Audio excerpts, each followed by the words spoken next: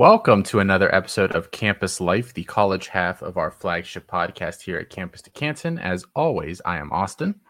And this is Colin. We're talking two things tonight, Colin. We're talking Devi. We're talking freshmen. I think that's what the people want this time of year. So that's what we're going to try to give the people what them. they want. Exactly.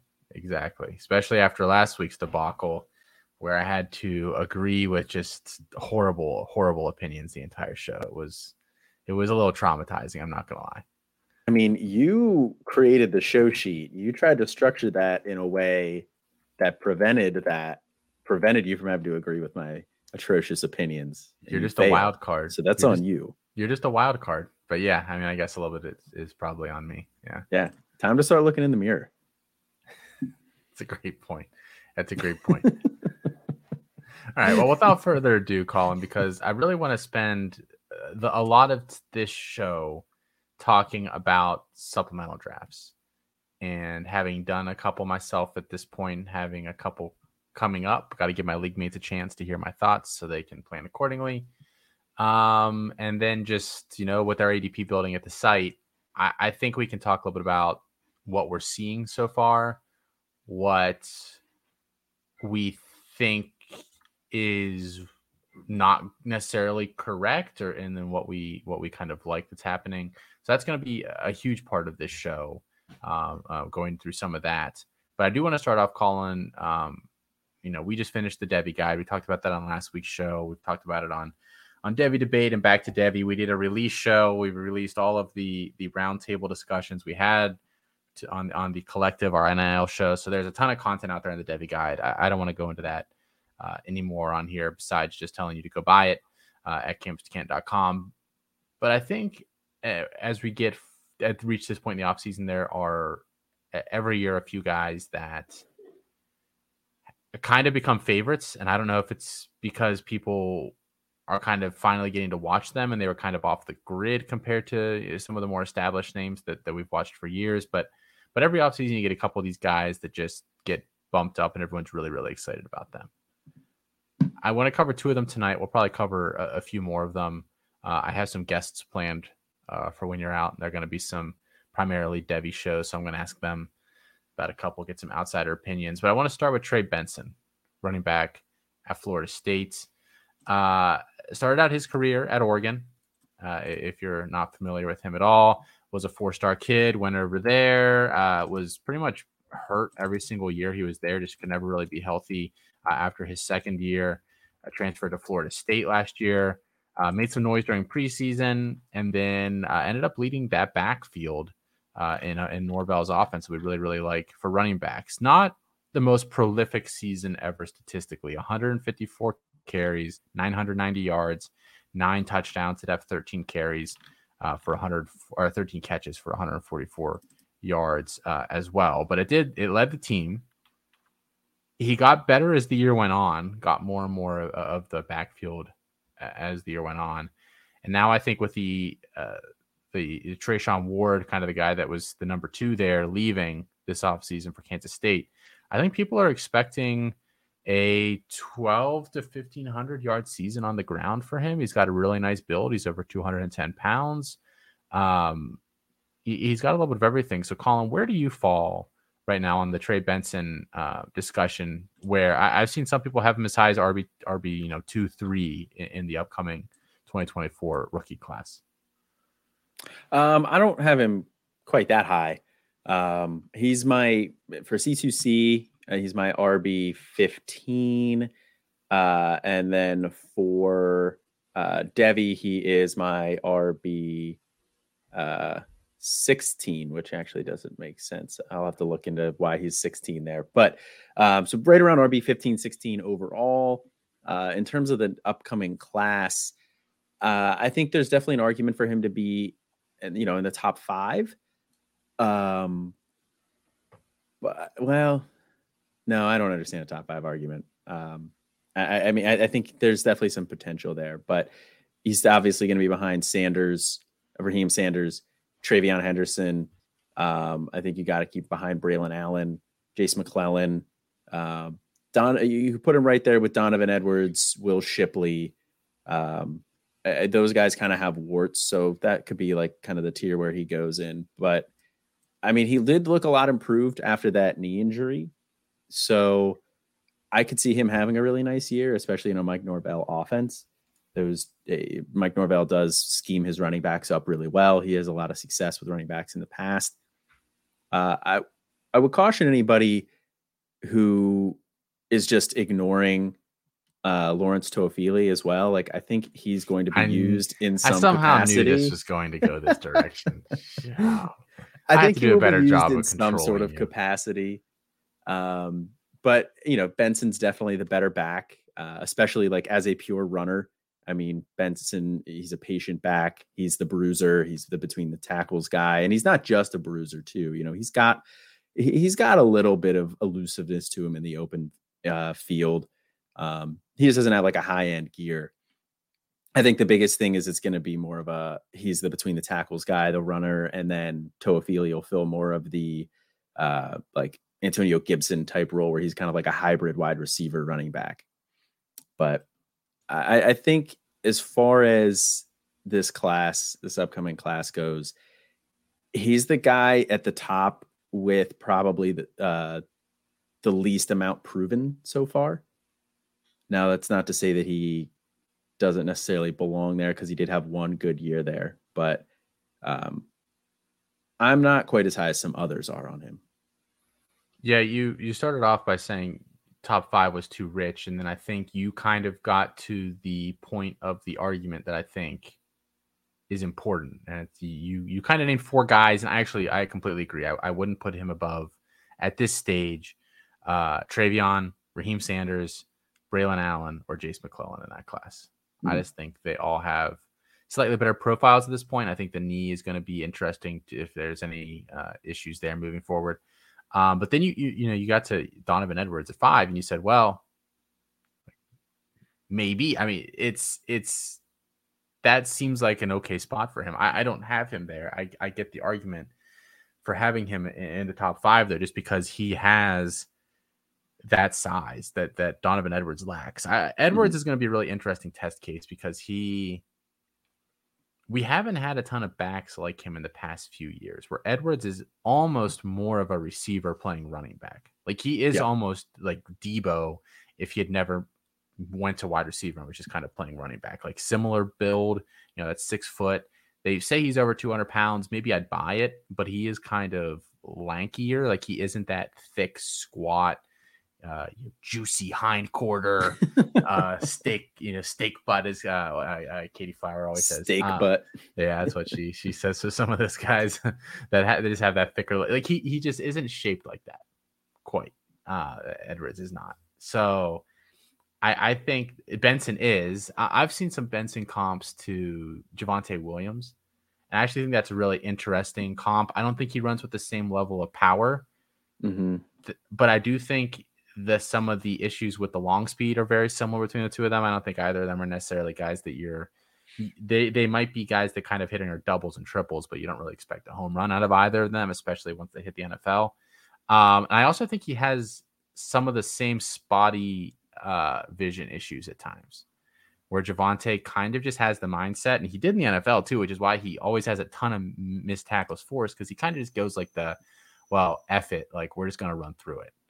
He has that mindset about him. And I think Benson does a little bit as well, but he, instead of just saying like, F it, I'm just going to try to run through this guy and see what happens, he says like, F it, I'll just kind of try to get around, like, I'll try to dance around this guy and we'll see what happens. But I think, like, in terms of spotty vision at times, they're very, very similar, looking to maybe bounce a little bit too much at times when there maybe is a cutback lane that would be a better read for them. I have him 5. Well, I have him 6. No, 7. I have Devin Neal above him too. Okay. So I just think Neal's a little more athletic. So I have him 7 in the class. But I think there's a real legitimate argument to put him in the top 5. I just don't quite. So you have Will Shipley lower? Oh, I've nuked Shipley this offseason. Yeah, if we want to talk about Will Shipley's my RB22 in Devy right now. And honestly, he could be lower by the time the season comes around. And I'm trying not to be too reactionary on what we've talked about a lot with Shipley this offseason. but I think we've covered it on a bunch of shows. He's not been great between the tackles. He's kind of been inefficient. He just has some issues as a runner that I don't know are fixable. I don't necessarily disagree with that. I do think he's going to have a pretty solid year this year, though, with Garrett Riley. I think that offense as a whole is going to take a step forward. And I think Garrett Riley is going to help improve the efficiency of that offense, which will help Shipley. I think the line will be a little bit better than it was last year as well. So I think he's going to have a decent year this year. I mean, he's going to be fast at the combine. We know that. He's going to have like 3 years of production, so I think he's pretty comfortably in the day 2 conversation for running backs, which I know everybody likes to give me heat for that, but deserve it. I think that's gonna matter. So I still have Shipley as my RB6 in the class. I do have Benson 7. Where do you have? So this is like a totally different discussion that we're just off on now. But since we brought up Shipley, where do you have him in relation to Phil Maffa? For Devi or for C2C? Let's stick with their Devi rank because I think that's especially if they're going to be splitting a backfield. I don't know that they're like that the C2C aspect shouldn't change them too much. Yeah, that's fair. I right now have Phil Maffa as my RB 39, and I have Shipley up at 13. So I think Maffa, the big thing that's going to limit him is he's just not a good athlete. Yeah, he's not. He's just a hammer. Yeah. So I mean, like, there's going to be a role for him, I think, in the NFL, but it's probably not going to be something you want for fantasy. Whereas Shipley, I could see getting into a role that is probably better for fantasy than it would be for real life. So they're kind of opposite sides of the coin, I think. I have Maffa again. We're just totally off. This is already bad. We got off the rails. 30 for Debbie, and I have Shipley 22. So I have the gap fairly small between them. Okay. I still like Shipley. I think we're looking at a guy that's probably I think the NFL will view him as a third down pass catching back, or a 1B type guy that you're never handing a real backfield to. I like the pass catching ability. I think he gives him a nice floor. I'm just not sure if the rush touches will ever be there to give him the same ceiling. I know the reception or targets are worth more than carries and all that, those kind of things, but I still don't know that the consistent volume will ever be there of either. It's hard to project targets from week to week if you're not in a considered an elite receiving back. So Shipley's a guy I have a hard time with. Yeah. I mean, I would definitely agree with that. I think he is, like I said, I think he's the type of guy who could be better for fantasy than he would be for real life, which isn't something that we see all that often for like NFL purposes. DeAndre Swift. Yeah. Yeah. He's the poster child for that right now in the NFL for sure. Yeah. The other guy I wanted to ask you about, Colin, and I have like a whole list of these names. I didn't want to ask about 2 FSU guys in the same episode, so we're not going to talk about Jordan Travis. We could talk about the Washington receivers, especially Rome Odunze, but we've just been so hot. Like we were above consensus on them for years, and now it just seems like that's. I think the hype's even gotten a little bit beyond where I can stand. There's a couple other names as well that we'll probably be talking at some point. But the other name that I wanted to choose for today is Malik Neighbors, wide receiver at LSU. I like Malik Neighbors. He was the leading receiver on LSU last year, even though we expected that hoped it would be Kayshon Boutte when he came back from that injury. Neighbors last season went over 1,000 yards, 72 catches, 3 touchdowns. Was pretty good for LSU. I think he turned into Jaden Daniels' primary target as the year went on. Another guy that has kind of that really nice, ideal modern NFL build, 6 foot, 6'1", somewhere in there. I believe he's listed right around 190 pounds, so you don't have to worry about him being too small or anything like that. This year's going to be very telling for him because without Booty there, like he is the unquestioned guy in that wide receiver room. The rest of that room is either freshmen or just guys that really are unproven. He brings his quarterback back, so should conceivably have some rapport there. I have Malik Neighbors as my Debbie wide receiver 13. I know a lot of people like him a little more than that. I'm still putting several of the freshmen above him. And then in his class, I still have Marvin Harrison Jr. above him, Emeka Egbuka, both of those guys from Ohio State, obviously. I have Xavier Worthy above him. So I have him as the wide receiver 4 in the 2024 class. Do you as well? I have him as my wide receiver 13 and my Debbie wide receiver 4 in that class. Okay. Behind the same guys, I'm assuming? Yeah. Harrison, Egbuka, Worthy. I have Worthy at 11. Barry and Brown at 12. Okay. So you're a little... Okay. I have Worthy at 11 as well. Okay. I have Brown at 12. I have the freshmen in there.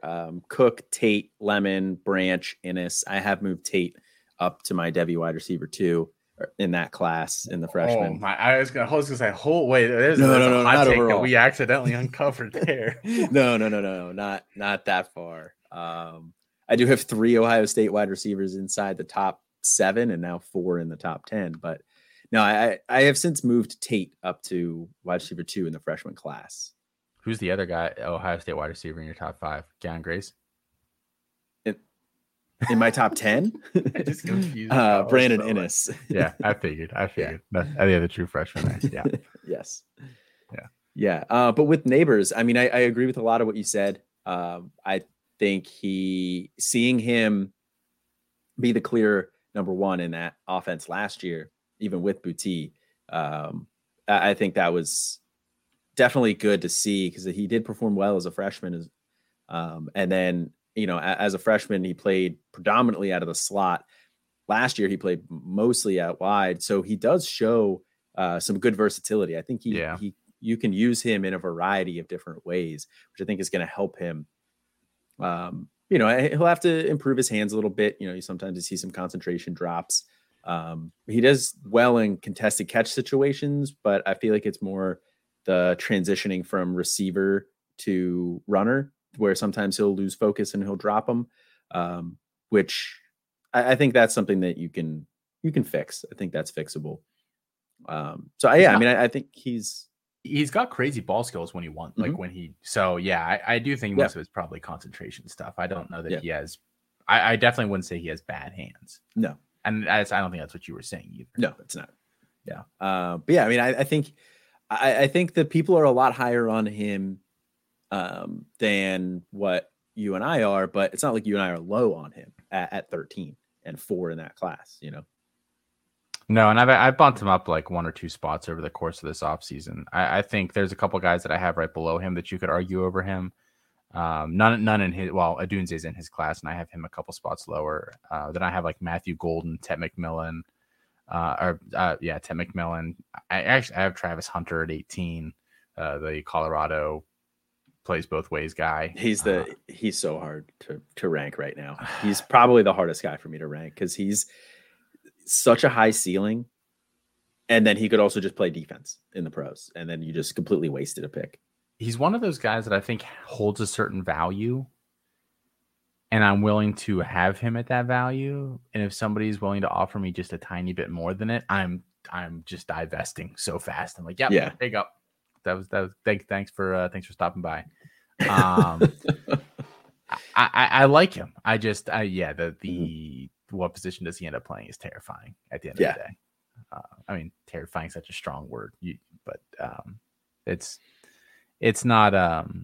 He's very difficult to project, which is obviously not really what we're looking for in the ideal C2CS. And if you can get one that players that are more projectable, So I think honestly, I think there's a bunch of players that I have right behind him. Jurion Dickey at 19. Oregon freshman. I have Devontae Walker at 20, the UNC transfer in. Adonai Mitchell at 21, and we had some discussions in the Debbie group. I'm apparently the high guy on AD Mitchell. And then I have Malik Benson at 22. I think I could argue any of those guys over Neighbors. Like if you gave me a prompt, like argue that this player is better than Malik Neighbors, be like, cool, I can do that pretty easily. After 22, it starts getting the lawyer more difficult. I can argue anything. You think I can argue anything? Felix can really argue anything.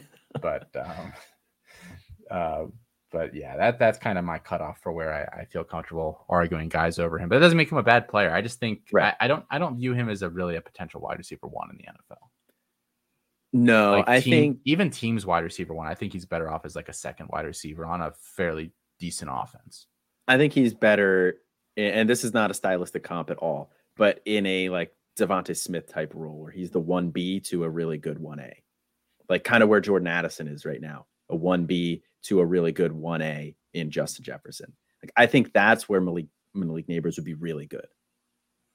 Yeah, so it'll be interesting. We have to wait till the draft gets around here. I have a hard time projecting him into the first round of the NFL draft today too. Same.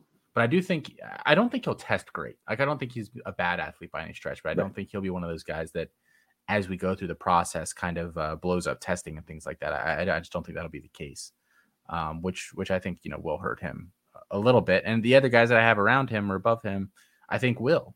A guy like Xavier Worthy, who I think I think as of today, if nothing weird happens, Marvin Harrison Jr. and Emeka Egbuka are going to be the top two wide receivers in the class, just because they're both so polished already and so explosive, and they can do so many different things. I think those guys for today, you'd have a hard time convincing me out of it. And then everybody has a question mark. So I think, Worthy's has some question marks, but he's going to test excellently. I think Adunze has better size and will test. And fine. He's apparently going to run a 4.39 if you haven't seen Twitter. Yeah. Spoiler alert. We know who that is. And it makes the story 10 times more funny, but we can't go into that here. On today's show. I mean, with a big year at from Malik Benson, at Alabama, he could easily jump him and go into the first round. Yeah, I could see that, but I also think Neighbors is barring like a catastrophic flop this year. I think Neighbors' floor is probably like a second round pick. I don't think he's going to fall into the third. I don't think he would fall into day 3. He feels like if he has a not great year, I do think he could fall a little bit. But I do think round 2, I feel comfortable projecting him there today. But I would have felt comfortable projecting like Zay Flowers to the 3rd round last year, and then he went round 1. So I mean, stuff happens. You have a nice year. Who's to say? But right, that's true. All right, let's get out of Debbie Darlings. And like I said, we'll have some more of those as the offseason goes on. I think they're a fun exercise. Spoiler alert, it's really funny. It's funny seeing some of the divide on some of these things between people that have been like just doing this a little bit longer versus like it's like new eyeballs on things, and they like maybe prefer different things, like the new money in Debbie versus the old money in Debbie or whatever. And some of these players, Neighbors is a really good one, I think, where I think people some of the folks that have been around the industry longer tend to not be on him quite as much, and some of the newer folks do. And I just find those dichotomies really interesting when I'm looking at some of these players. So housekeeping real quick, Colin, campuscanton.com. And we say it every week. Go check it out. That's our parent company. One that we're very proud of. Debbie Guide released on May 1st. If you haven't gotten yours yet, go ahead, do that. If you are a yearly NIL member, you already received an email telling you how to go ahead and download it. You have access. If you are a yearly scholarship member or one of our grandfather folks from many moons past, you get your choice of a free guide. So if you want that Debbie Guide as your free guide for the year, beyond the CFF or the supplemental draft guides, you also have received an email. And if you're having trouble downloading or accessing those emails, first check your spam. And then if they're not there, give us a call. Email us, campus2canton@gmail.com. DM us on Twitter @campus2canton. Send a carrier pigeon. DM me or Colin specifically @Debbie Dietz @C2C Decker. Someone will get back to you quickly, and we'll help you get that squared away. Speaking of other guides, by the way, our CFF team started writing the guide this week. those dudes are gung ho about writing. They've already written like 40 profiles in like 30 days. So that thing's coming together. I believe tentative first week in July as the release date for that. So exciting stuff now that we have some more established depth chart information. And then lastly, if you are one of our lovely NIL members, you get a yearly one-on-one meeting with a few of us here at C2C to go over a bunch of your rosters. We have already started doing them. We're going through the list of responses on just a first come, first serve. Emails usually go out in waves, and we just do it like that so that we don't ask a bunch of people, are you free next week? And then 30 people get back to us and we don't have 30 hours next week to spend on meetings. Yes. We have to kind of divvy it up. So first come, first serve basis, but we are getting to all the names. I think we're getting close to the end of the list of people that have applied so far. And if you're looking for how to apply or submit for one of those meetings, we have a Google form pinned in our Discord for you guys. And if you need access to that or anything like that, again, shoot us a message. We'll get you set up. All right, Colin, this is what we really want to talk about here tonight. I've dubbed this, I cannot leave round X without player Y. It's a good title. Edition. Thank you. I came up with that myself. Basically what we're doing here, Colin, we're going to use Campus to Canton's freshman ADP. We're going to pick one player from each of the first 5 rounds of supplemental drafts that I think it's pretty self-explanatory, don't want to leave drafts without. We're also going to talk just about players that we think maybe are going a little bit too high. Maybe you avoid them if you're seeing them go at ADP in your leagues. And I want to start off with round 1 here, Colin. In round 1, we are going to do something a little different because I think round 1 is more or less established. There's maybe 1 or 2 names you can argue should be in there that aren't, but they're, the next 2 in the second round, and we'll discuss that here in a second. But I think just the round 1 is really established at this point, and that's kind of the heavy hitters here. So just looking at the data that we have, the first rounds currently is going like this on average. Malachi Nelson, USC quarterback, going first overall. Cedric Baxter, Texas running backs, going second. Dante Moore, UCLA QB, going third. Zachariah Branch, USC wide receiver, going fourth. Arch Manning, the Texas QB, going fifth. Nico Iamaleava going sixth. Getting better day by day. I do it an hour every single morning when I wake up. I meditate. And, yeah. Jonte Cook, Texas wide receiver, going seventh. Jackson Arnold, Oklahoma quarterback, going eighth. Brandon Inniss, USC wide receiver, ninth. Justice Haynes, Alabama running back, going 10th. Roderick Robinson, the Georgia running back, going 11th. And Ruben Owens, the Texas A&M running back, going 12th. And I think the next few names, like I said, Mekhi Lemon and Jurion Dickey, sometimes get sprinkled in there depending on the draft that you're in. So that's our top, we'll call it 14 for right now, Colin. Who, looking at this list, I mean, does it seem right to you, at least the names that are in that grouping? Yeah, I think that seems right to me. Like you said, there's a couple other people, Mekhi Lemon. I probably wouldn't put Jurion Dickey in there, but Mekhi Lemon, I think you'll see Cornell Tate coming up there. At that point, who are you bumping out? Ruben Owens, but I don't have a problem putting Ruben Owens at the end of the first there. Maybe Brandon Inniss drops a little bit given the Cornell Tate hype, but honestly, I think there's a really solid tier of a top 14 players there. So I think if you have the 101, if you were the worst or the second worst team in your league like last year, I think you're going to get 2 building blocks this year because I think this is pretty deep. I like the first round. I like some of those other 2 guys in there, but really no surprises as far as the guys who were going in the first. What about the order? The order is interesting right now. I would have Cook a little bit higher. I think getting Cook at the 107 is good value. Justice Haynes at the 110 is really good value. I would probably take Haynes over Jackson Arnold and over Brandon Inniss at this point. I would probably drop Nico down as well. I think him going at the 106 is a little high. I'd probably put him closer to the 112. But he's just going to, I mean, when he starts at Tennessee, he's going to have such bonkers numbers that it's hard to fault you for taking him that high. Like, I get it. So there's a couple guys that I would shift around a little bit, but I mean, it's hard to quibble with some of these rankings. Yeah, I mean, I think we're seeing this ADP firm up pretty well and kind of, I mean, obviously by year 2, you toss it out the window, but I think based on what we know now, I think we're doing pretty well here. That's like everybody, like the community is doing very well. Figuring some of these things out. This is probably pretty close to what I would have had going into spring. I definitely think some spring news performances. I don't want to say spring performances because, again, we talk about on this show all the time. We're not necessarily weighing spring games that heavily, especially like we also mentioned the quarterbacks. It's just a totally different game really for them coming up. So tough to judge some of the QBs on their performances. But I think there are some names that maybe I would shift around just a little bit in here, even though I would keep the majority of them in this range. I think a guy like Justice Haynes has to be bumped up a few spots.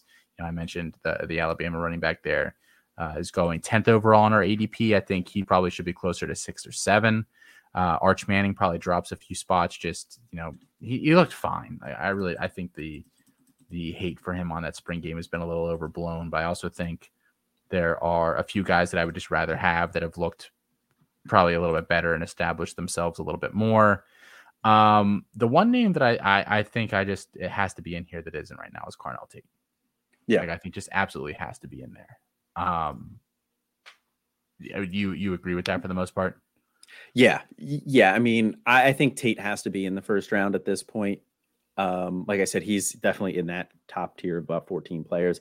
I would bump Ruben Owens out personally to put Tate in. I would also probably put Mekhi Lemon in, and then, who do you bump out there at that point? Maybe Miko, maybe Arnold. Why don't we just make it so there's 13 picks in the first round, and then everybody's. I love it. We can just be Toilet happy with bowl. all of this. Yep. Toilet bowl. There it is. Perfect. Yeah. But yeah, I mean, I think you're going to start to see Tate go up there. I mean, you've seen his ADP start to climb steadily here with that steady drumbeat in the spring. Are things going to change when Brandon Inniss gets on campus? Potentially. I do think Brandon Inniss, I had Brandon Inniss graded higher, but we now have more information. And like you said on Debbie Debate last week, the Ohio State coaching staff doesn't really pump up players if they don't actually believe it. It's been pretty clear, the guys that they have hyped up are the guys who are next, and they've hyped up Tate. And I think you have to factor that in at this point. Yeah. The black stripe stuff. Yeah. They take it very seriously. So I tend to agree with you there. Do you think there's a tier break here, Colin? Like, even within the first round, we think all these guys belong into this discussion, but do you think there's kind of a clear pick where above this, the picks are worth just a little bit more than the ones after it in that grouping? Yeah, I think I would probably put that probably right about the 105. Nelson, Moore, Baxter, Branch, Cook, I would probably have up there. Branch maybe a little bit. Branch would be my 5. That's probably about where I would start to consider that. But I think he's shown enough in this spring here as well early on that he warrants that. So I'd probably put it at 5, but it's not a big tier drop down to the next group. Interesting. I have 7 guys in the top tier. Okay. I have 2 quarterbacks, Malachi Nelson and Dante Moore. Mm-hmm. I mean, the funny thing, I went on Future Freshman last week, or I guess it was 2 weeks ago, with Brandon Sanders. At this point on our podcast feed, we talked the top quarterbacks in the class, and I said, this is the weird year where I think basically all of the most talented quarterbacks in this class went to the best offenses. And not only did they go to some of the best offenses to go to for C2C purpose, college fantasy purposes, they also went to places that are fantastic situations. Like, they only have to wait 1 year kind of fantastic situations. I think every single one of the teams that these guys landed on, USC, Texas, UCLA, especially Tennessee and Oklahoma, those are all places where the QB either only has 1 year left, or in the case of a guy like Caleb Williams, probably only 1 year left. Dante Moore, obviously, there's really not a guy there, so he could be there sooner rather than later. And then Texas, what happens with Quinn Ewers this year will be pretty determinative there. But I have Nelson and Moore in my top tier. Then I have 3 wide receivers: Carnell Tate, Zachariah Branch, Dante Cook. That's not in any particular order. That's just I made my list here, and if those 3 are in it, I think they're all pretty inarguable guys that have made noise this spring, are supremely talented on good teams with good offenses, with offense coordinators that are known for wide receiver development. Like, they kind of check all those boxes, all of them except for, like, Branch doesn't have great size, but he isn't like short and skinny. He's kind of thicker, and he has been blessed with just insane speed, so that certainly helps there. And then 2 running backs, Haynes and Baxter. I think both those guys, I don't think there's really an argument to not have those 2 guys kind of as the top 2 guys. So that's my 7. I think if you have a pick in the first 7, you're feeling really good about it. And if you're looking to maybe trade up for that second guy, I mean, obviously, if you have a specific player in mind, you wait till they're on the clock and then you go get them. But you want to move into that top 7 if you're just trying to be really aggressive or blindly aggressive, let's say, aiming for one of these top players. Yeah, you know what? You convinced me. I should should move Tate up in there. You just said he's your Devy wide receiver 7 or something. I mean, if he's your 7th best wide receiver in college, then like this is the cheapest he's ever going to be. Yeah, that's true. We'll move Tate up into that, so we'll put it at 6. But I'll cut it off with Justice Haynes still below. I mean, I like Justice Haynes, but that Alabama backfield is just always pretty crowded. So I can see the headline tomorrow: Colin hates Justice. Yeah, I mean, you can clip that and I know people have been clipping our show a lot more recently and putting it out there. The apology, the clip from the 2 weeks ago that preempted the apology, the home field apparel thing. Yeah, our pitch to home field apparel, which by the way, home field, if you're listening, we're still looking for it. We're still, yeah. So yeah, people have been clipping the show, that may as well be the next one. Colin hates Justice. Felix People Sharp. I heard that's his nickname. And then the second tier guys, then I have, and again, no particular order: Mekhi Lemon, Jackson Arnold, Nico, Roderick Robinson, Ruben Owens, Brandon Ennis. I think that's a fairly fair tier 2. And I think you can squeeze Jurion Dickey in there if you want to. And I wouldn't argue with that and get you at a clean 7 and 7 for the top 14 players. Okay. Yeah, I wouldn't argue with that. Do you think there's a player besides Carnell Tate who isn't currently in that top 12? We were kind of lumping him in that tier, but according to the ADP, he's not in round 1 right now. Do you think there's another guy that can sneak into round 1 the rest of this offseason, or probably not? Besides that group we kind of listed. I think Mekhi Lemon's kind of cheating as an answer here because his ADP is 12.2. So he is like right outside. His selection, basically in our drafts, there's one draft that he went 15th, and that was just low enough to drop him out. Yeah. And there's one where he went 10th. So plus very the consistent. Countless regular drafts that we pull him from too, that he goes earlier than that. Right. Yes. Yeah. These are just solely pulled off of freshman mocks and stuff. So yeah, I mean, I think he's kind of cheating, but yeah, I think we could see, depending on your draft, you'll see him go right around 12 there. Yeah, I think so too. So we shall see. Let's just go down into round 2 then, Colin. We've discussed our round 1 here, and then the 1 or 2 players that are really close. But there is even a big drop off from Jurion Dickey, whose average ADP is 13.6. The next closest guy is 18.4. So like there is a pretty drastic cutoff there. I don't think we've seen any of the guys below that point go in the first round a single time. I think Richard Young went in the first round in 1 draft. Okay. Of all the drafts we've done. And I think that's the only guy that's been outside that group of 14 that has been up there. So it's firming up the top group of guys here. But here's who goes in the second round right now. We already mentioned Mekhi Lemon, Jurion Dickey.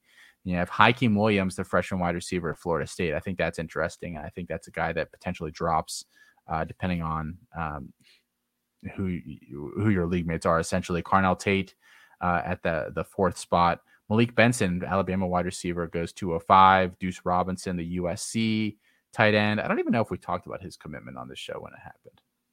But I don't know if we did. I think that happened when you were gone. Yeah, but he did commit to USC. We'll see if he ends up really committing to football or not. Yeah, still a baseball guy. Richard Young, Alabama, the other Alabama running back in the class, goes 7th. Shelton Sampson, the LSU borderline 5-star receiver, goes 208. Dontavius Braswell, the South Carolina running back, goes 209. Cordell Russell, the TCU wide receiver, goes 210. Sam Levitt, Michigan State quarterback, goes 211. That's a little confusing to me. We can talk about that. And then Cam Seldon, the do-it-all hybrid running back wide receiver at Tennessee, goes 212. I'll just come right over to you, Colin.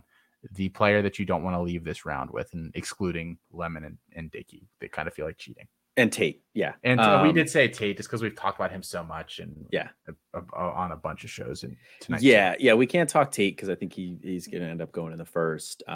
So if you're excluding those guys at the very top there, the next one for me is pretty easy. It's Malik Benson. There's some guys in this round that I think are pretty solid, but with Benson, we've heard he looks pretty good at Alabama. He had a nice spring game. Now most of it came on the last drive, but still, I think, and that wide receiver room is a lot of guys, but no stars. And I don't know if Malik Benson's going to be a star, but I think there's a good chance he's going to carve out a sizable role this year. And carving out a sizable role in the Alabama wide receiver room is going to mean something. And we don't have a mile per hour time on him, at least that I've been able to find. But he is fast. He ran a verified 10.44 100-meter dash in high school. So he is fast. And he's pretty athletic as well. I think probably his biggest issue is, he doesn't always decelerate real well.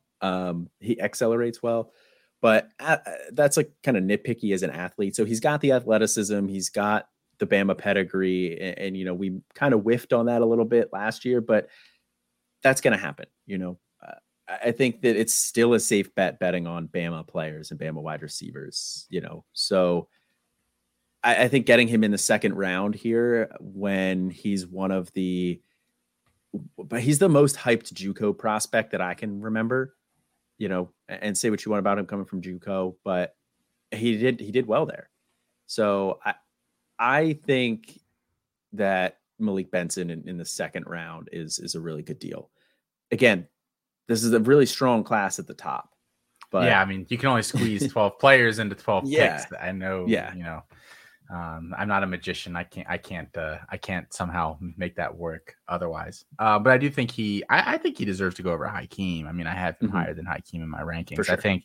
I think the next four there at the top of the second should be Lemon, Dickey, Tate, Benson in some sort of order. With how weak this running back class is, we talked about it a lot. There's just not a lot of running backs. If Owens falls in that range, I think you maybe take him. And I think some folks might be able to be convinced on Cam Seldon, who actually was my guy that I wrote down as my answer here. But I think other than that, there's really not another running back that I'm dying to take in the second round of supplemental drafts. And Seldon really only falls in there just because of, he is even slightly more athletic than Nicholas Singleton was last year. Yeah. At a similar size. Granted, I don't think we think so. Tennessee, contrary to popular belief, actually runs the ball quite a bit. Yeah. Mm-hmm. So I'm not necessarily worried about him not getting carries. Now, granted, they don't usually have a guy, but I'm also not sure if Josh Heupel has ever had a guy at running back. Yeah, as talented, rawly talented as Seldon. It's kind of one of those positions where I think he probably just doesn't recruit the top guys that hard because the system doesn't call for it. But I think he finally has gotten his hands on one of these guys. So we'll see what happens if that breaks the mold. But I just think betting on the athletic profile in the second round over some of these other guys is just like a no-brainer. And again, with such a thin running back class, if I have to take one here moderately early outside the big three, big four, I think Cam Seldon is just your guy. And I know big wide receiver guy somewhere just got a big smile on his face because Seldon's been his guy for probably at least a year at this point. He's been a big fan for a long time. Yeah, and we, correctly predicted that he would be better at running back, and he was originally playing some wide receiver, moved into running back in the spring game. Now they didn't have Jabari Small did not play in that spring game, but Selden was working with the twos, and he was involved early and often in a variety of different ways. They threw him the ball a couple times, they handed it off to him. So I don't think it's going to take that long for Selden to force his way onto the field just based on how rawly talented he is, especially with the ball in his hands. I think he's going to, by the end of this year, I think Selden is going to be comfortably the RB2 on that team. I don't even know if he's small. I don't even know if he has to get running back touches today or today. Right. Whatever. There's also no year 1-0 for running back, so we're good. Yeah, we did it. Yeah, I mean, I think you can give him all sorts of weird touches. You can scheme him up 5 to 7 times a game. Yeah, goal line. Basically use him as like an H-back. I think there's a lot of different stuff you can do with his background. So I'm interested to see how they deploy him. I think the offense. We've talked about this a lot. It's not necessarily like that creative of an offense. What you see is what you get. It just puts so much pressure on college defenses who really either aren't athletic enough to defend the entire width of the field or just aren't. I mean, these aren't professionals at the end of the day. They're not locked in on every play, paying attention to, assignments and shifts and things at the line of scrimmage and kind of bite you in the butt. But I don't think overall this offense is that gimmicky or really interesting. So I don't, but I think they can use him kind of like how they used Princeton Fant a little bit last year on the goal line, where like they didn't use him at all between the 20s essentially, but they put him in on the goal line and they'd kind of scheme him open with like some of the Chiefs stuff that they do with Travis Kelce with the underhand tosses and all that bull crap. So I think they can get him some touches in the red zone to give him a shot. So we'll see. I don't know. The other thing is going to be, I don't know how good Tennessee is going to be this year. Like, I don't think they're 7-6 again, but I don't think they're a 10-win team either. So I'm not sure there's going to be as many blowout opportunities where they're just like, let's just get Selden in there and hand him the rock 10 times and see what happens. But I could be wrong on that. No, I think agree with a lot of what you said about Selden. And Selden would have been my other pick in this round if I hadn't taken Benson. I think Benson and Selden are the two big names here. If you're ignoring Lemon Dickey Tate. Who's the imposter in this group in the second round? Oh, man. I have a hard time taking Deuce Robinson here. I totally get it. He is a really good tight end. He's a really good, athlete. But I have a hard time taking one, any tight end this high, and two, a tight end who we aren't even completely sure is going to play football long term. So I think that one is the one that really stands out to me. Richard Young, I think he has a role, and if he's probably the next running back out of that group or, pretty close to it. So I don't have a problem with it. I'm just not going to end up with any Richard Young. I would not. There's several guys that are going after him that I would take ahead of him. There's a couple interesting guys here, and I think, you mentioned Richard Young. We all like Sam Levitt a lot, for the record. And I'm not saying that he's a bad pick necessarily or like a bad player, but I think he's a little bit of an imposter in this grouping overall. He's not even the next quarterback that I would take off the board after kind of the big five there that all tend to go in the first 12 to 15 picks. And I think the other concerning piece about Sam Levitt, and Matt Bruning and I talked a little bit about it on Devy Debate last week, is that Michigan State is such a dumpster fire right now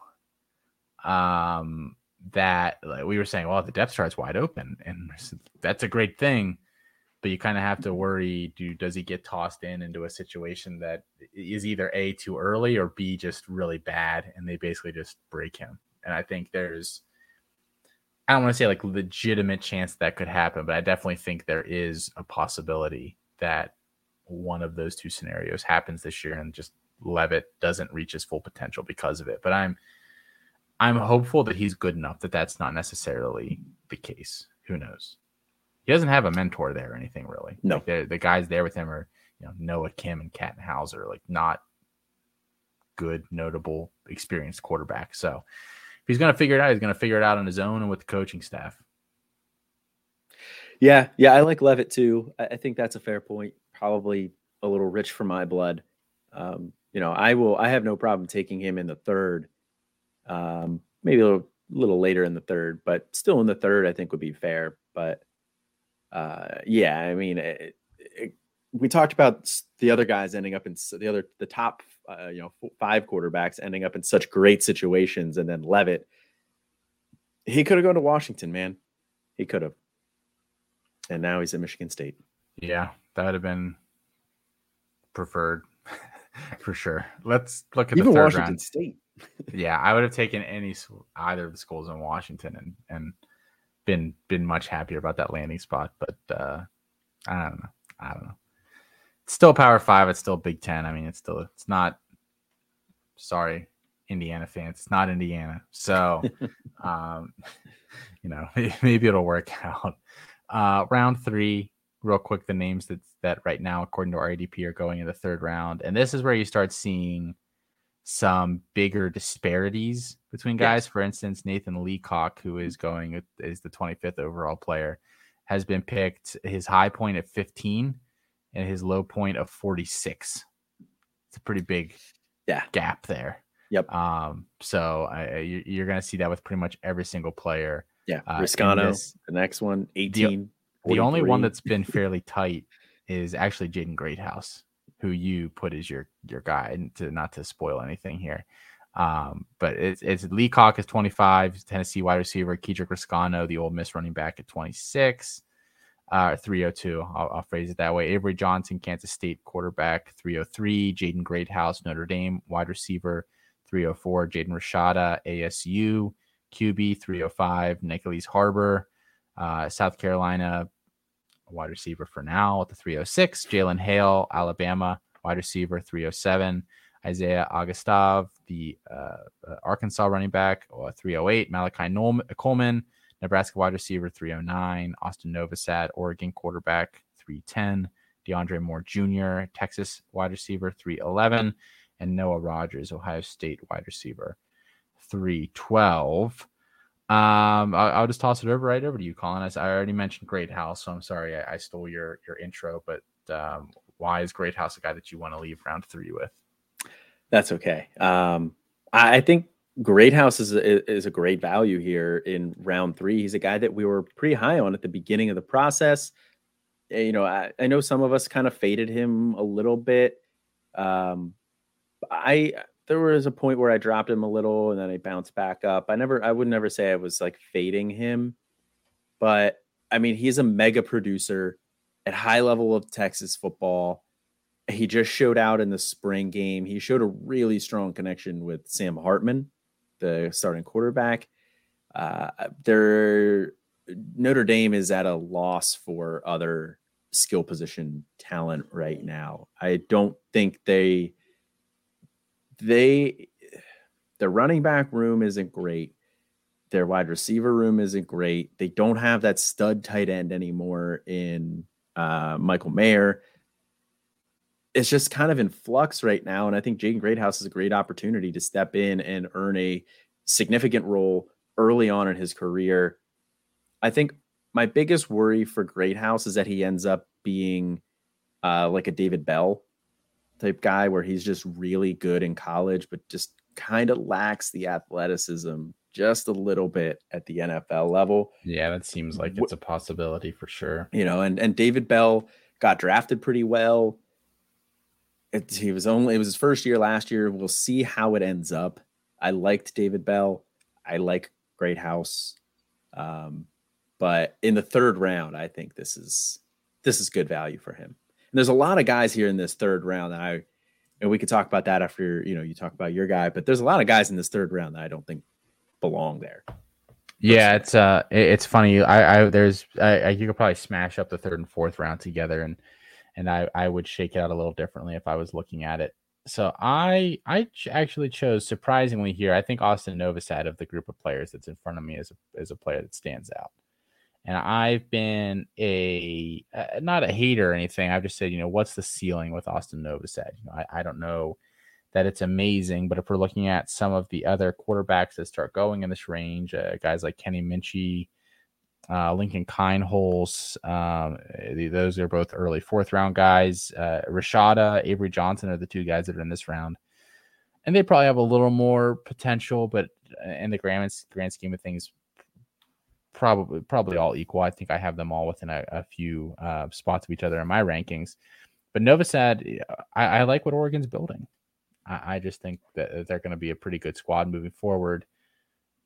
I don't know that right now it looks like Oregon's going to be able to recruit over him for next year. And with Bo Nix gone, like he's going to be the next guy unless he's just so bad that they have to hit the transfer portal. I think that offense is going to be interesting. We're worried when Kenny Dillingham left. What's Oregon's offense going to look like next year? Will Bo Nix be the same? Will some of the wide receivers be the same? I think Will Stein that they brought in is about as good of a replacement as they could have hoped for, especially at that point in the kind of the hiring carousel cycle. I think he'll do a good job with Novosad, and they said that Novosad looked pretty good in spring. So overall, I think he's a really intriguing player.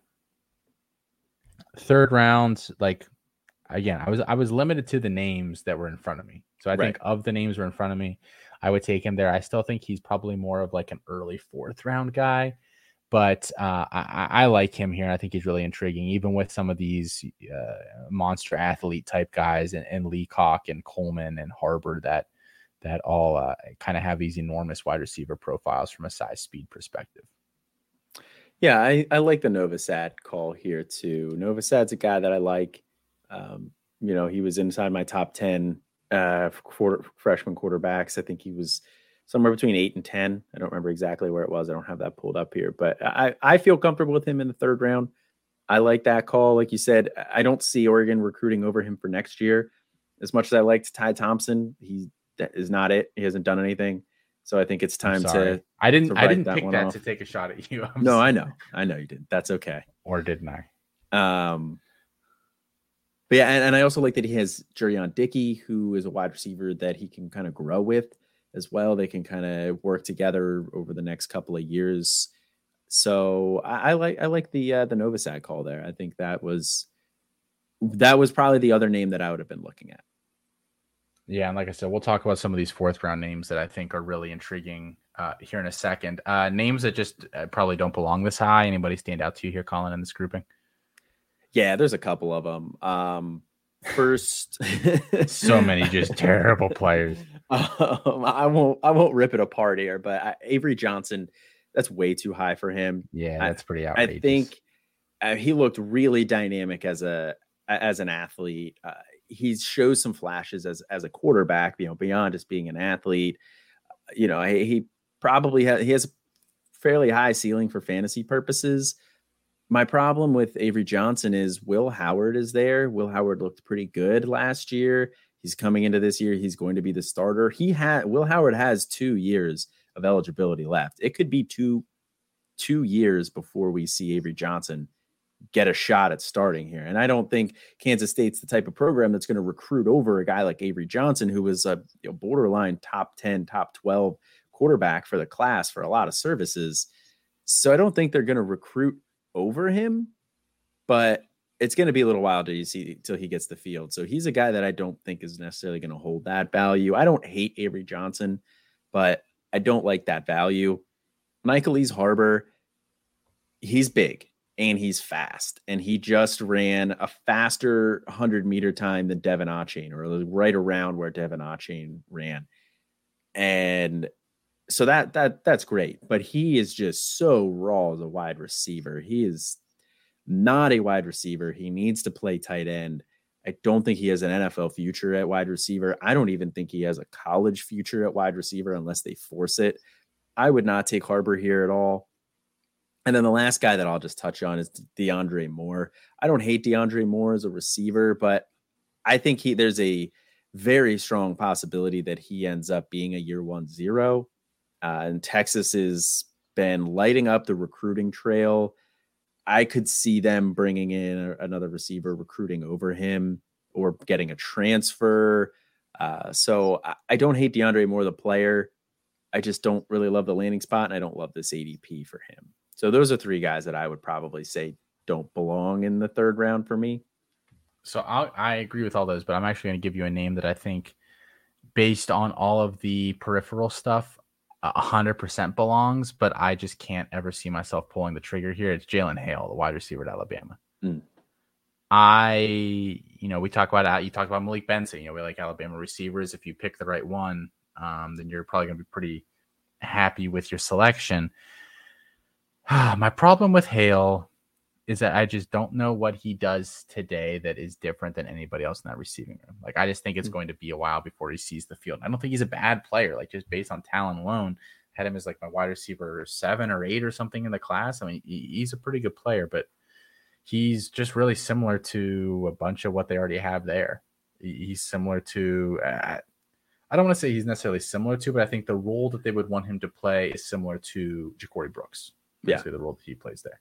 So, I think like Benson gives them an added dimension with the speed, and Benson and Bond kind of fill the same role there.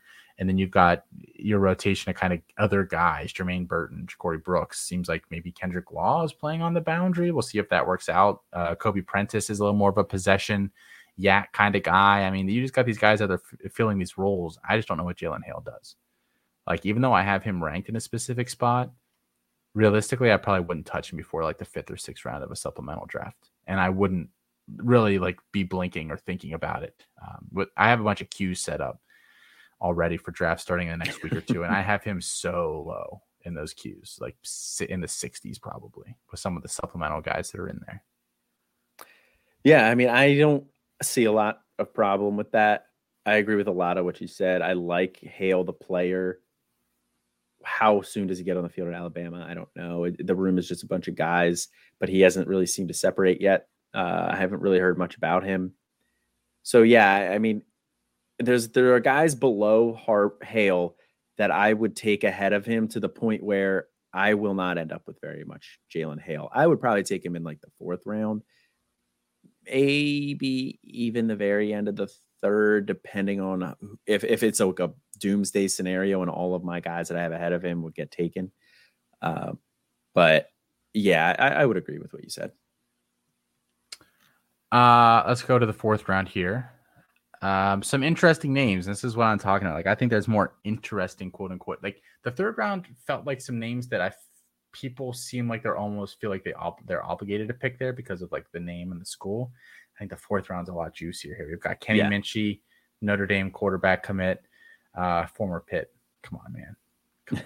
Objectively just making the wrong decision here. Quentin Joyner, USC running back, Eugene Wilson, the incoming Florida wide receiver at the 403, Jaylen Brown, LSU wide receiver 404, Lincoln Kienholz, Ohio State QB 405, Aiden Childs, Oregon State QB 306, and we have some recent Aiden Childs content on the feeds, interview with him. Go check that out on YouTube. And I believe it's on the podcast feed here as well. Pierce Spurlin, the incoming Georgia tight end, 407. Pierce Clarkson, Louisville quarterback, 408. Dante Dowdle, the Oregon running back, 409. Vandrevius Jacobs, Florida State wide receiver, 410. Keon Brown, Oklahoma wide receiver, 411. And Christopher Vizina, Clemson QB, 412. And there's 3 or 4 names in here that I just think don't belong at all. If you combine it with that for that round before it, you're kind of cooking here. I think the obvious answer is Childs here, right, Colin? Like a guy that we just really like here at C2C and had a really good spring to boot. Yeah, I mean, so far I've taken kind of the obvious names out of this group, but I think they deserve to be highlighted here. And yeah, it's absolutely Aiden Childs is out of this group is the guy that I wouldn't want to leave the 4th round without. I mean, Aiden Childs, he was injured in his junior season, broke the wrist on his throwing hand. So that's kind of why like some of the recruiting services weren't quite as high on him as we were. It seems like injuries in your junior year are really, they really hold you back in recruiting rankings and stuff. But he came back his senior year, was very good. And he's a dual threat quarterback. He's explosive with his legs. He can tuck it and run and pick up chunks of yards. He's a solid passer as well. I think that he shows good touch. He has a good arm, as well. I think he shows some good awareness in the pocket too. He's definitely has some things he needs to improve, but I think he shows a good dual threat ability. He's only we were talking about, the other quarterbacks and their situations where they went to, and, they sit for a year and that's probably about it. Well, he's probably going to sit for a year behind DJU. Although Childs has been making so much noise this spring, it wouldn't totally shock me if DJU just kind of falls on his face and Aiden Childs forces their hand at some point. But, either way, DJU probably, let's say Childs doesn't play at all this year, takes over next year. I think he'll be a good player for CFF. I think the NFL ceiling is really interesting. We haven't really seen any quarterbacks from Oregon State ever really go to the NFL and do much. So that's going to make it interesting. But I definitely think there's NFL potential there as well. So to get that in the 4th round, I think is a steal. Yeah, he's just I think he's kind of one of these perfect modern quarterbacks. Perfect is a strong word, but profile wise, where he's got excellent size, and I think he's not like so mobile. Like, he's not really a rushing quarterback, in my opinion. I think it's kind of hard to sometimes delineate rushing quarterback versus mobile quarterback. But a rushing quarterback's a guy that I think, is actively looking to rush at times. I don't think that's Childs, but I definitely think he's mobile, where he can move around in the pocket. He can probably pick you up some yardage here or there rushing, depending on what's going on. So he's got a great arm. Like, just, he's going to be able to push the ball downfield. So I think he's a really intriguing player and just a super nice kid and great family. And people seem to love him everywhere he goes. So I don't know that there's anything else to really say about him, but just excellent player overall. I chose Quentin Joyner just for a couple of reasons, and I think there's a lot of names here I could have chosen. Van Travius Jacobs, Keon Brown is an interesting guy. Eugene Wilson I've talked about before, but Joyner, he is the more interesting of the two incoming USC running backs to me personally. I know that there's a chance that you picked the wrong one, but I think he looked a little better than Peterson did in the spring game. I think he is just naturally a little more of an explosive athlete. USC's running back situation is not deep right now. And the problem is they have been bringing in about a guy a year in the portal, and it seems like they've been actively fishing. But this year was their first year. They got two backs with actually decent size. So we'll see as freshmen. So we'll see if that trend continues forward. But it's really Austin Jones this year, and then Raleek Brown, who isn't really a running back, and then they brought in somebody else too, right, in the portal. Or did I dream Are that? you trolling me right now? Who else did they bring in? Marshawn Lloyd. Oh, Marshawn Lloyd. Yeah. From the other USC. Thought you were gaslighting me here or something. I would never gaslight you, Colin. Never, ever. So it's probably the Lloyd and Jones show this year. I don't expect to see much of those guys unless there's a blowout or injuries. And granted, both these guys have been injured in the past. Yeah. But I think Joyner is the more intriguing of the backs there. So I just 4th round running back going to USC could be their guy in a year or so. And I think that's a pretty interesting player there. But I think there's a lot of interesting profiles in this grouping. Yeah, I agree with that. I like Joyner. Like you said, he's got good speed, clocked at 22 miles an hour. I think he's got a good first step, good acceleration too, shows nice patience. Big thing for me, I want to see a little bit more in the passing game, and I need to see him improve his lateral agility a little bit. He can look kind of slow, changing directions at times. But yeah, overall, I like Joyner there, but there's a lot of guys in this group that I like. A guy that you think, or multiple guys, if you have them, that have no business being this high? Low-hanging fruit, Christopher Vezina. I don't think he's a Power 5 level quarterback, or at least not like a high Power 5 level quarterback. He would be like a low. You guys do not understand the favor that we're doing you by telling you to avoid Christopher Vezina in your drafts this year, especially if your league mates are just using 24/7 and just kind of going down the list. Like, that is dodging a major bullet early in drafts. That major bullet. Yeah. That's the low hanging fruit there. I think the rest of these guys honestly look pretty good in this range. There's a couple guys I would bump up into the third round. Childs is a guy I would probably bump up into the third round. Pierce Sperlin is a guy that I would start to look at in the third round too, maybe the back end of it. There's some interesting names there too. There's not really anybody that I wouldn't take in this round outside of Christopher Vezina that I think is just terrible. I probably wouldn't take Dante Dowdle. I was going to say Dowdle's the other guy that I'd circle, and I don't want to give as harsh of a criticism on him as I do on Vezina, but that's a guy that I really don't. I'm not jazzed for at all. He's like my RB 30 in the class or something. Yeah, I'm not super high on him either, but I don't know. I mean, he could do something at Oregon maybe.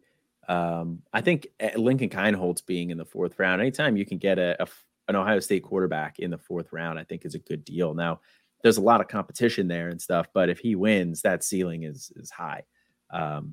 So taking him in the fourth round, I'll do that a lot. Vandrevius Jacobs, really interesting to see him in the fourth round. He's a guy that, as a site, we were pretty high on. Our recruiting team, big wide receiver guy, David, Solving Football. We're both high on him. We liked him a lot more than the services. So it's interesting to see him in the fourth as well. And kind of the same thing with Keon Brown. So there's a lot of guys in this range that I like. So like I said, Vezina, definitely not. Dowdle, probably not. The rest of the guys feel pretty good. I agree. Jaylen Brown, maybe a little early.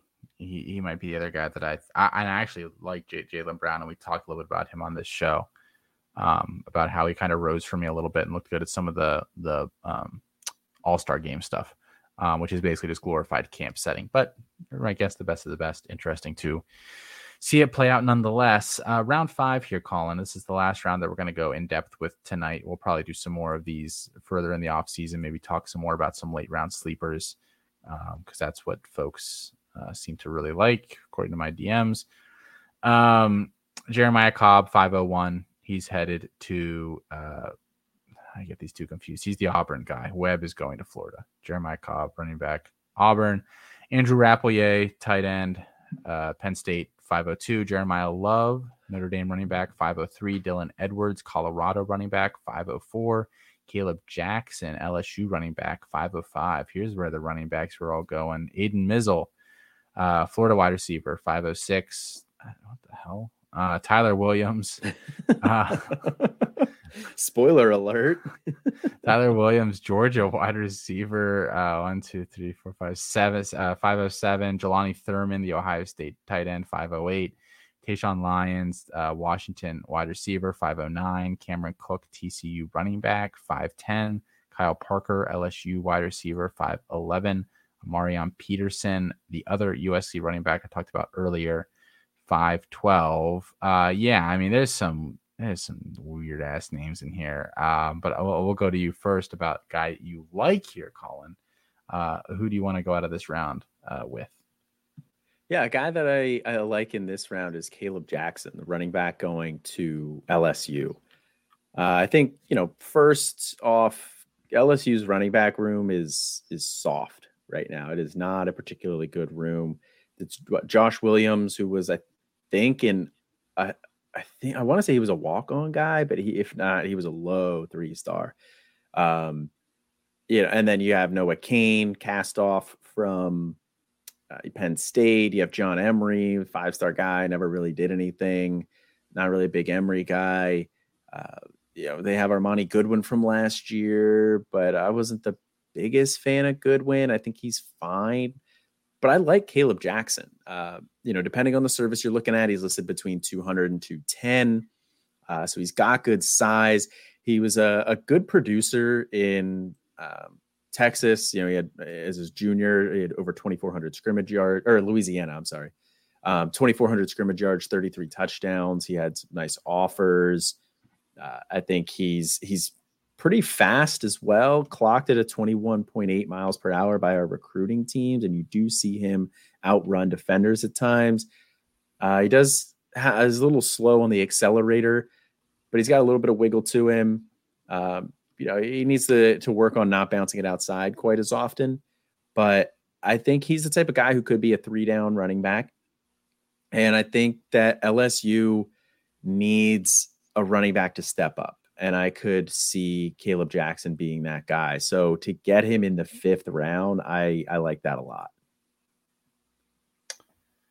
I actually really like him too. And I was debating between two guys, and I saw that you were picking Jackson. That made me happy because then I could take the other player I was looking at here. Because I agree. I think he's got some really fun athletic testing stuff. So I'll be interested to see how he does there, especially coming back from that injury.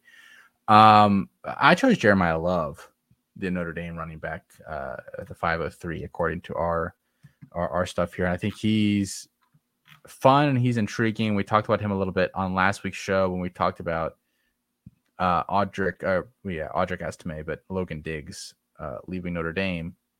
And Love, I think there's a chance that Love just ends up as the de facto RB2 on the depth chart as the season goes on.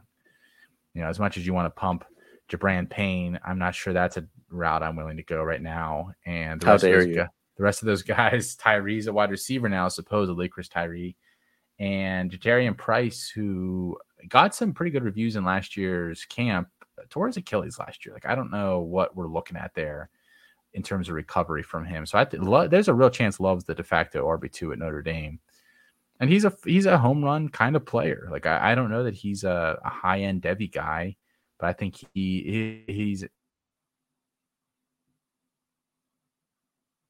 chance that he bulks up enough to be an NFL back. So we'll see. But overall, I think this is a leaner group, and there's some weird players in here, like Aiden Mizzle. Doesn't belong anywhere near this conversation. I know Tyler Williams has some truthers, but I'm not taking him particularly early. We went from having tight ends being way too underrated in supplemental drafts to they're just totally going way too early in drafts this year. I can't really understand why some of these guys are going where they are. Jelani Thurman is who I'm referencing here. I know he's looked fairly good in Ohio State's spring practice stuff, but I'm not taking him anywhere near this. I don't know. I mean, what do you think of this group, Colin? Dylan Edwards, we talked about him, I think, last week too. This is probably a pretty cool CFF option, but the dude is smaller than Deuce Vaughn. There's nothing else there. Yeah, I agree with a lot of what you said there. I mean, I think, you talk about tight ends, some of them don't make sense. Jelani Thurman's, Andrew Rappelier, I think is a good option in this round. I'm fine with him here. Tayshaun Lyons is a guy that I was considering for my guy that I don't want to leave this round with, but because he's blazing fast. He was one of the fastest wide receivers in this class, clocked comfortably over 22 miles per hour. And he's going to Washington, which we like that offensive system. You and I have been pretty big proponents of that. So I like him here in this round as well. Cameron Cook is a guy who's really intriguing to me at TCU. I don't love the backs that they have on that roster right now. I did like Cameron Cook. He's a little small though. But in terms of guys that don't belong, I think you hit the nail on the head. Aiden Mizzle, Tyler Williams, Jelani Thurman are the three guys that I wouldn't take in this range. I probably wouldn't take Kyle Parker here either, but I don't know. He's going to LSU. I get it. I know he has some fans too, and I don't dislike the player. I think for him, it's just I don't know what that LSU wide receiver room is going to look like yet, even amongst that freshman group. And so I'm just not quite comfortable taking him this early. And I don't love, like I mentioned last round, I don't know that I love Jaylen Brown that early either. And he's the other guy that conceivably he's competing with behind Sampson there is who can maybe get some time this year. But I think he's an interesting player. I don't know if LSU ends up being the best spot for him or not, but who's to say? We did just put down some names that we thought were glaring omissions from the top 5 rounds here. And obviously there are plenty of other ones as well that if, I had every pick in the first 5 rounds, I'd probably have in there over some of these guys. Lenora Sellers is the biggest one. I think he's really the only quarterback, in my opinion, that we're missing out on. Colin put down Austin Mack as well, the Washington incoming QB, but Sellers at South Carolina, I think, again, I don't think it's a guarantee that he gets the job next year, but he definitely is going to be the leading guy going into spring. So we'll see if he keeps that. Just a big athletic freak. I mean, Mac, we've talked about him a bit on the show, Colin. Washington. I mean, that's the selling point here. Obviously, you know, he's highly rated by the services too. He's not a bad player. He's just, I mean, it's hard to look at a kid at 17 and project like too much based on that with some limited playing experience and really probably no chance to play this year either. Yeah. If it's doomsday if Max sees the field, honestly. I mean, you don't want to put a 17-year-old kid out there if you don't absolutely have to. And they have Penix, Dylan Morris has starting experience as well. So both of those guys would go over Mac. And I imagine there's probably another guy on the roster that I'm just not aware of who will play ahead of Mac. But I like Mac a lot. I like the landing spot. I think he definitely needs to add some weight, but I think he has a strong arm. I think he, needs to improve the consistency with ball placement, but he definitely shows good flashes of setting his wide receivers up. There's a couple, you can see him move through progressions at times, but he does have a tendency to lock onto his first read. A lot of it is honestly, to me, what I'm attributing it is just being a kid, being young. He doesn't have a lot of the mental side of the game yet. And I think that's going to come. And I think DeBoer is going to help him out. But at the very worst, I think he's going to be a CFF stud for 3 years after this year. So taking him in the top 5 rounds is a no-brainer to me. But, you want to talk Lenora Sellers. I agree with you there too, where I think he's probably the guy next year when Spencer Rattler's gone. I know they're bringing in Dante Reno, who's a guy that you like a lot, but we've seen it's really tough for incoming freshmen to unseat a guy who's been in the system before. And Lenora Sellers has already looked really good this spring. So that's another guy that I think should be going inside the top 5 that I would agree with. Yeah, and then the other name that I tossed on here real quick is Caden Fegan, the incoming Illinois running back. And this is just a size speed bet, essentially. Yep. I don't know how much he plays this year for Illinois, but I also know that Illinois loses some of their better pieces from last year. Like I think they'll be comparable, maybe a little better than they were last season offensively. We shall see. But Fegan might see the field this year, depending on injury situation. He might not. But he's 235 or something like that. He's just a big dude, run fast. Yeah, really good athlete. So, why take Cam Seldon round 2 and I can get Caden Fegan round 5? And that's not a real. I would rather have Cam Seldon than Caden Fegan, even with those round price tags attached to it. But still an intriguing player nonetheless. Let's knock out 2 freshman profiles here to end the show, Colin. We are moving along through these, starting to get through a lot of the top names. So we still got a few left here.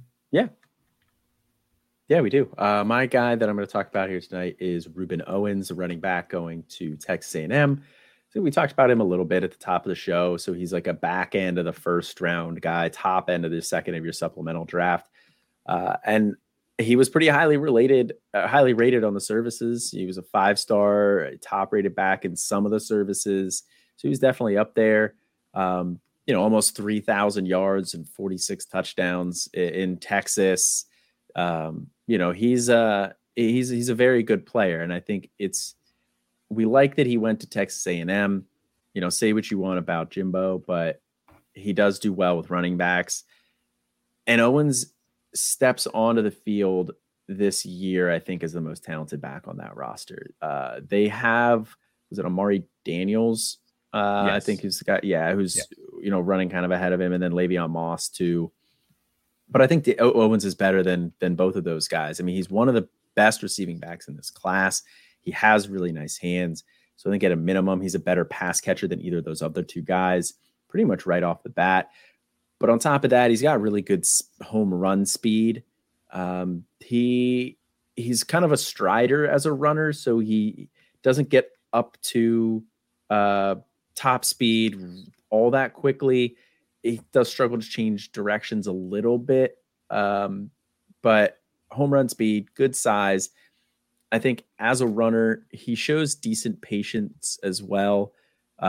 You'll see him press the line of scrimmage too. So, he is more of a one cut and go guy, but he'll press the line, wait to see that cut, and then he'll go. So I think there's a lot to like about Ruben Owens. He should be the guy there at Texas A&M, which is something we like too, like I said. So Ruben Owens is my RB4 in this class, and it's not super close after him. Yeah, I mean, you have any sort of comp for him? He's kind of a tough guy to compare because he has I don't want to say unorthodox playing style, but he's definitely not like your typical, I don't think he falls into the 220 banger or the 195-pound slasher either coming out of high school. Like he kind of is in between those two stylistically. Yeah, I think he's in between those two stylistically. It's tough for me to comp players coming out of high school because they do change a lot in that time. But I don't know, maybe like a rich man's Tevin Coleman right now is probably what I would see him as. Rich man's Tevin Coleman. I thought Tevin Coleman was the rich man's Tevin Coleman. Man, now I'm just really confused. Hey, I mean, Tevin Coleman had a nice he had a pretty solid NFL career there. He had some good years. I mean, for your Falcons. I think he had that one really good year. I took him in fantasy. He did. I took him the year before in fantasy, and he was a dud. And then the year after that, he had a good year. So you guys are welcome. Last profile here, Dante Moore, quarterback at UCLA.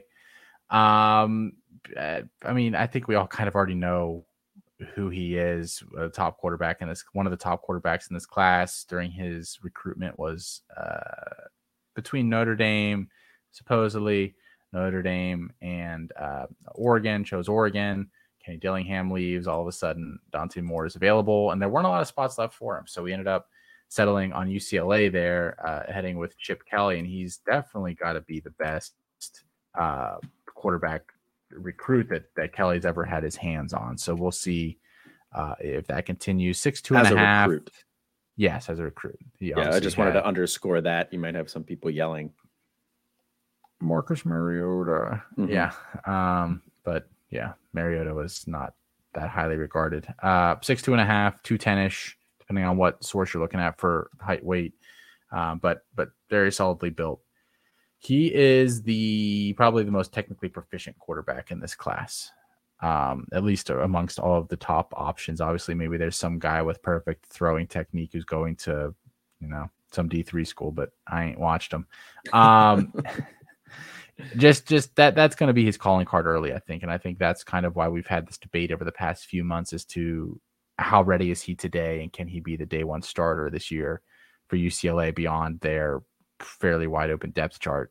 That's a key piece of it. And I think he has a lot of the mental aspects of the position down as well. And it's really just a matter of speeding them up now that he's in college and playing bigger and faster defenders. I think he does a pretty good job of keeping his eyes downfield, even when the rush is in his face. So he'll usually find the correct guy in those instances. Good ball placement. He's pretty accurate overall, probably one of the better guys in that regard as well in this class. He'll stand in there when there's a guy in his face and get hit too, which I really, really liked. I saw multiple instances of him doing that in high school, and a guy that started in high school for 4 years. Like that, there's plenty of tape on him out there. The one thing for him is that his arm is good, not great. So in terms of physical ability, he's probably honestly the worst of the top 5 guys, but again, it's definitely NFL level. I don't doubt that. And he's also really not super mobile either. Like he's going to be a guy that can scramble a little bit, maybe pick up some yardage, but I don't see a guy that's willing to run at that level. So, think how we've had this discussion about CJ Stroud over the past few months, but Moore is better under pressure probably. But like that's the kind of athletic ability maybe that we're talking about here overall, not an overwhelming athlete by any stretch. So, I think that the physical stuff doesn't really concern me just because the other technical mental stuff is so good. I think UCLA, obviously a great offense for him to go to. That quarterback scores a ton of points. I think it has to be considered that you can look at guys like DTR and stuff in recent history that have done well for Chip Kelly and recognize that he probably for fantasy purposes can't score that high just because, again, he's not going to have the rushing totals. But I still think a guy They can put up a ton of passing yardage, and we'll see what UCLA can do at receiver because they don't have a ton of guys there. But get a guy or two around him, and I think he can be very prolific, and I think he can be a top 5 NFL draft pick selection when all is said and done.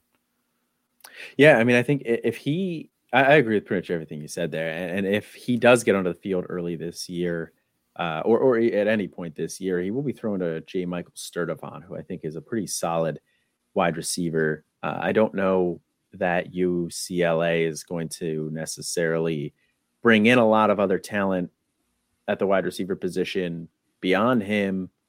So I'll be interested to see what that wide receiver core looks like next year, kind of like you were saying. But at least for this year, he has a guy. Yeah, so we'll see how that goes overall. I think that's gonna do it for tonight's show. Yep. Check in with the podcast feed, guys. Great shows over there every single day. Chasing the Natty, Campus Life, Back to Debbie Debate, Canton Bound, Future Freshman. All of those on the feed.